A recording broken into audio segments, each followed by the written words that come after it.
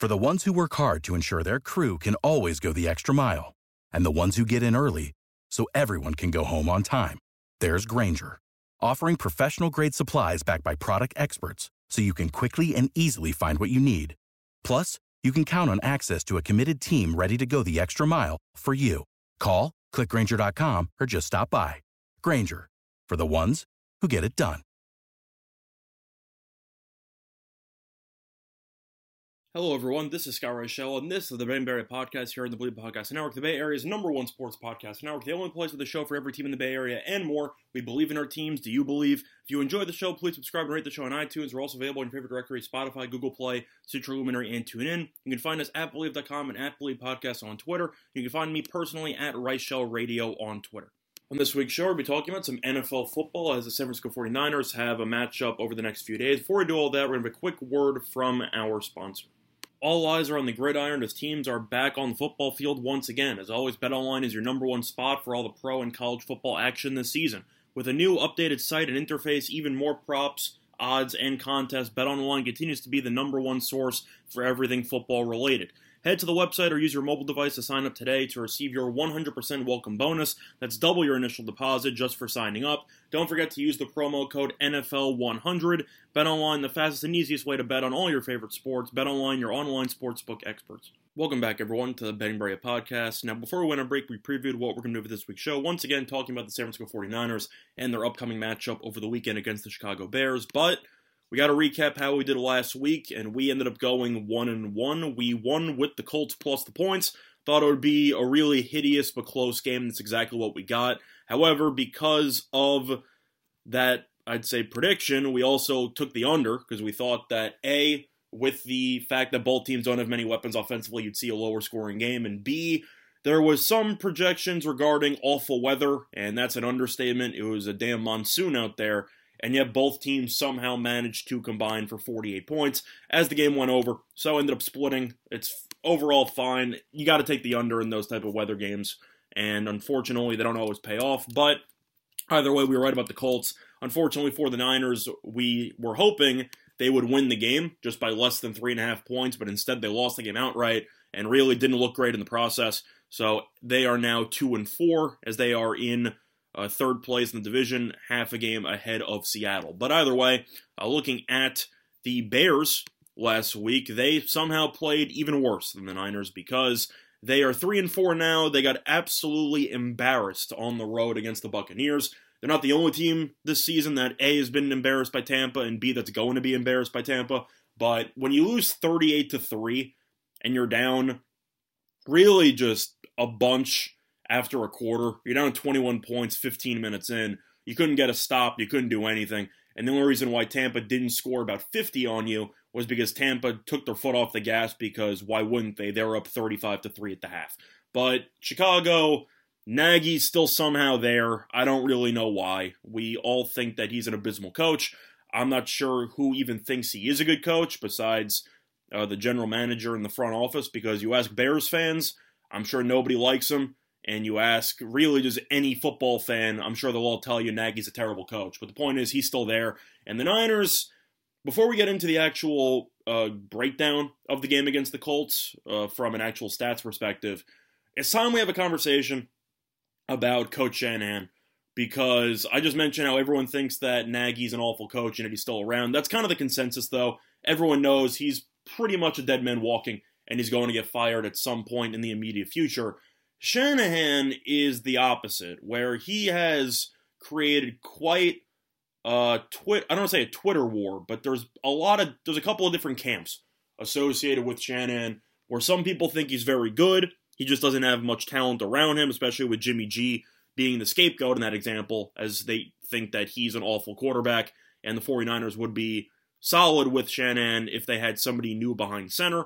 Doesn't have to be Aaron Rodgers, but somebody who's just better than Jimmy G, which I can somewhat understand because of the fact that I don't think Garoppolo is any good, and I'm sure San Francisco fans held out hope after he brought them to a Super Bowl, but even with him bringing them to a Super Bowl, quote-unquote, did he really do anything? Because Mostert ran for about what felt like 4,000 yards against Green Bay in the NFC title game against Minnesota. you also barely had Garoppolo throw the ball. So I'm really not sure how much of a factor Garoppolo had in that Super Bowl run. Everyone remembers the overthrow of Sanders on the post pattern in the fourth quarter of the Super Bowl, which might have won them the game. But either way, I'm not a big Jimmy G guy. I'll be straightforward with that. I think that he's very limited physically, doesn't have a great arm, not that mobile, and his pocket presence is disastrous at times. So I'm not a big Jimmy G guy. I'm not sure if Trey Lance is the answer either.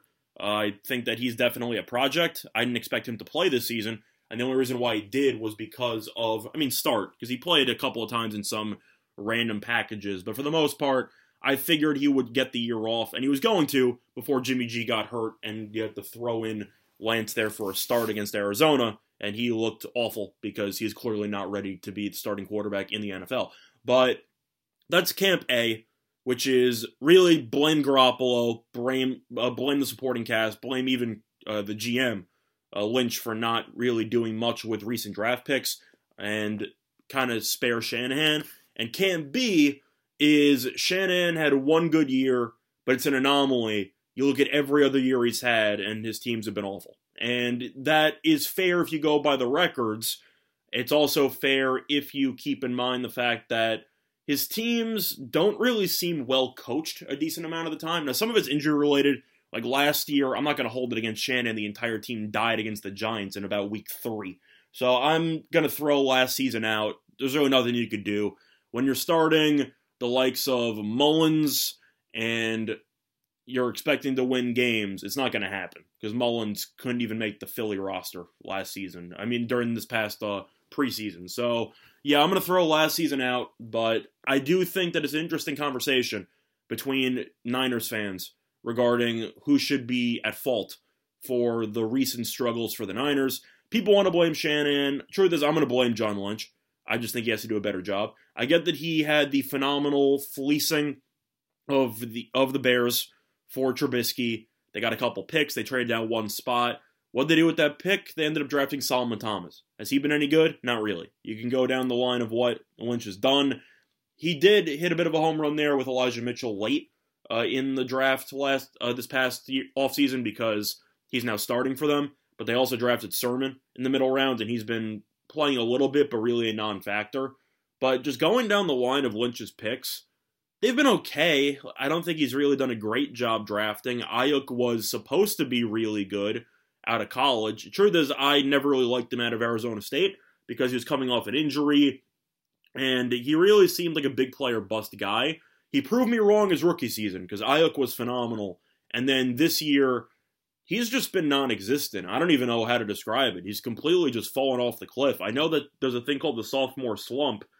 It's a slump. It's not supposed to be a 6-week period where you're just a complete non-factor in the offense. So I'm not really sure what's going on there. Of course, you still have injuries. Kittle being out hurts. Mostert being out is brutal because we know that he's the best running back on the roster by far. You're missing a couple of defensive guys as well. But if you're asking me which camp I'm in Camp A.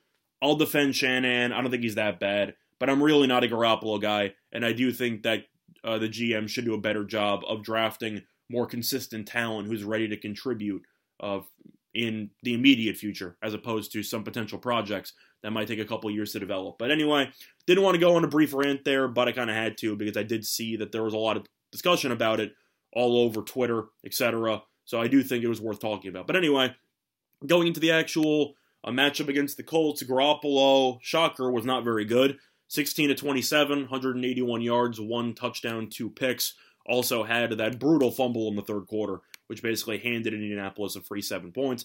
But 3 turnovers, not great. QBR 7.7, yeah, that's not good. But you can also blame the weather and talk about how you really couldn't move the ball at all. But that excuse doesn't really hold when the opposing quarterback, Carson Wentz, the passing yards was not there because of the weather. He had 150, but he had 2 touchdowns and no picks. He had a pick, and then it was turned into a fumble. It was in the red zone. It was a really brutal play.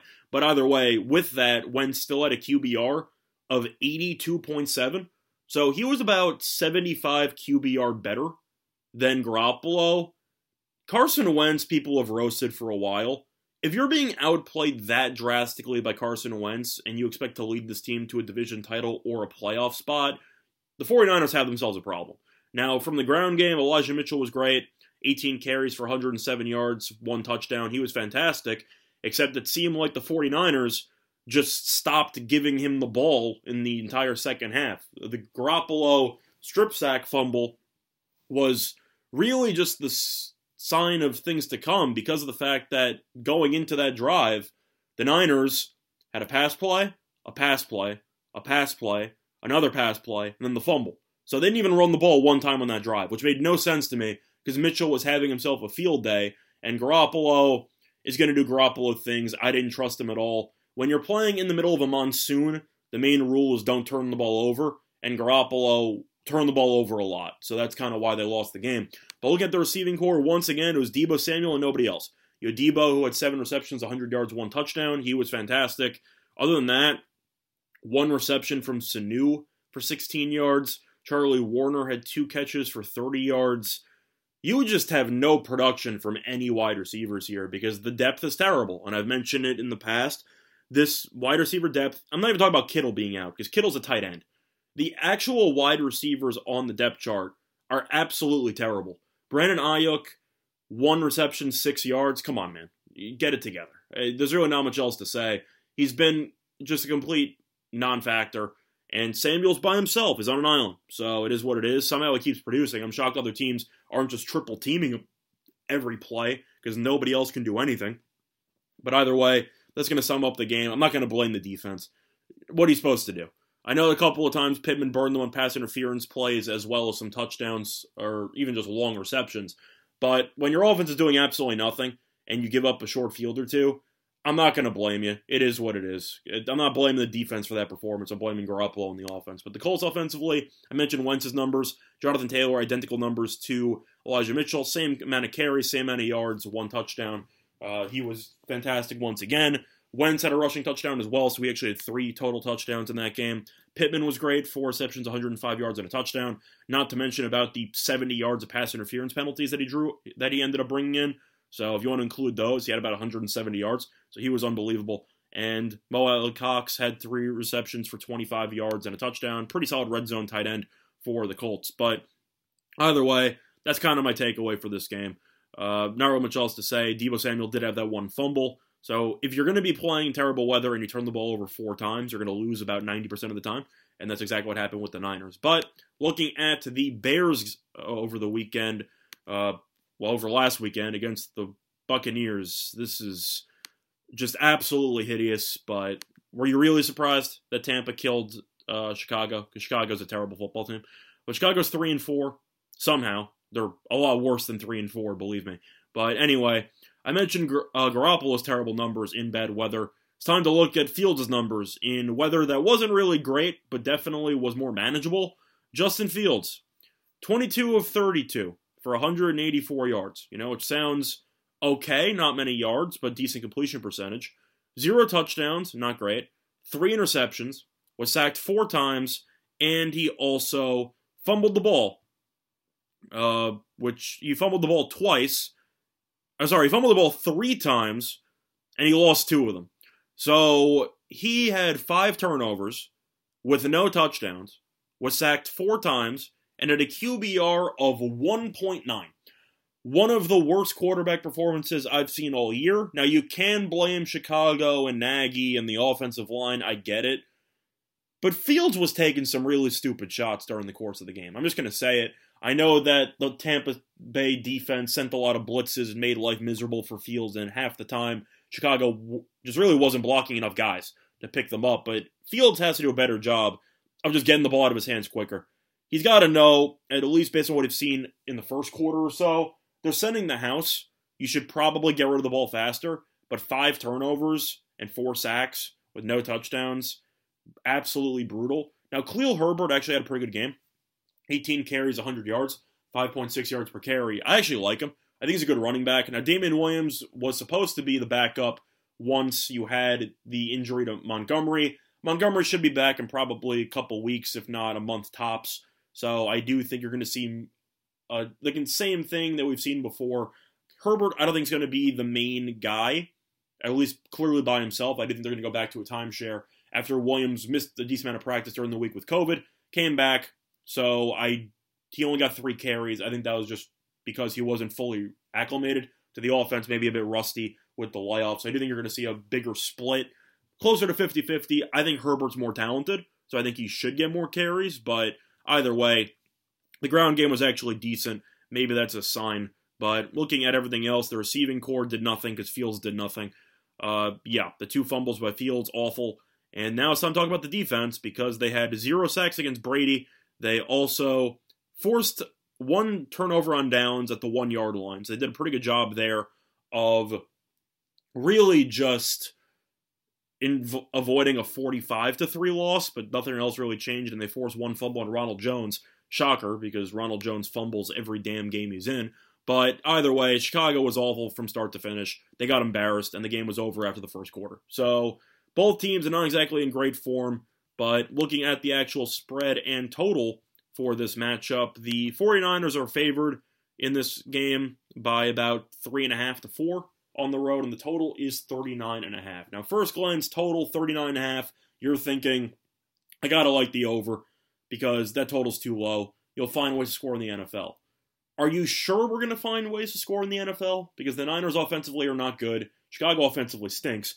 And I do have questions with regard to Chicago moving the ball. And also, Chicago defensively was missing a decent amount of guys last week. I know Hicks didn't play.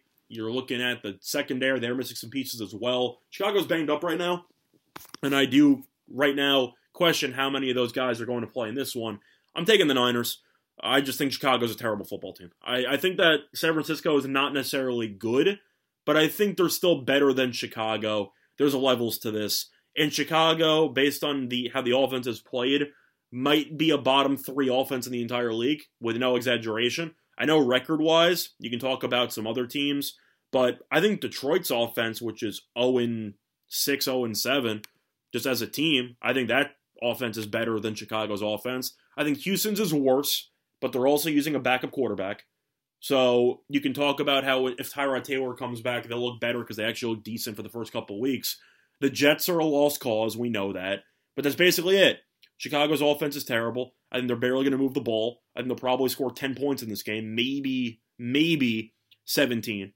But I doubt they'll get to 17. I think they'll probably finish with around 13 in this spot. And I think the Niners will find a way to get to 20. So I think you'll see a hideous game. But I do think the Niners will run the ball relatively well. I think Samuel will have a good game again because nobody can stop him. And I think the Niners will win this game 20-13. So once again, I like the Niners -4, and I like the under 39.5. But that has been this installment of the Ben Berry Podcast. Bye, everyone. Without the ones like you, who work tirelessly to keep things running, everything would suddenly stop. Hospitals, factories, schools, and power plants, they all depend on you.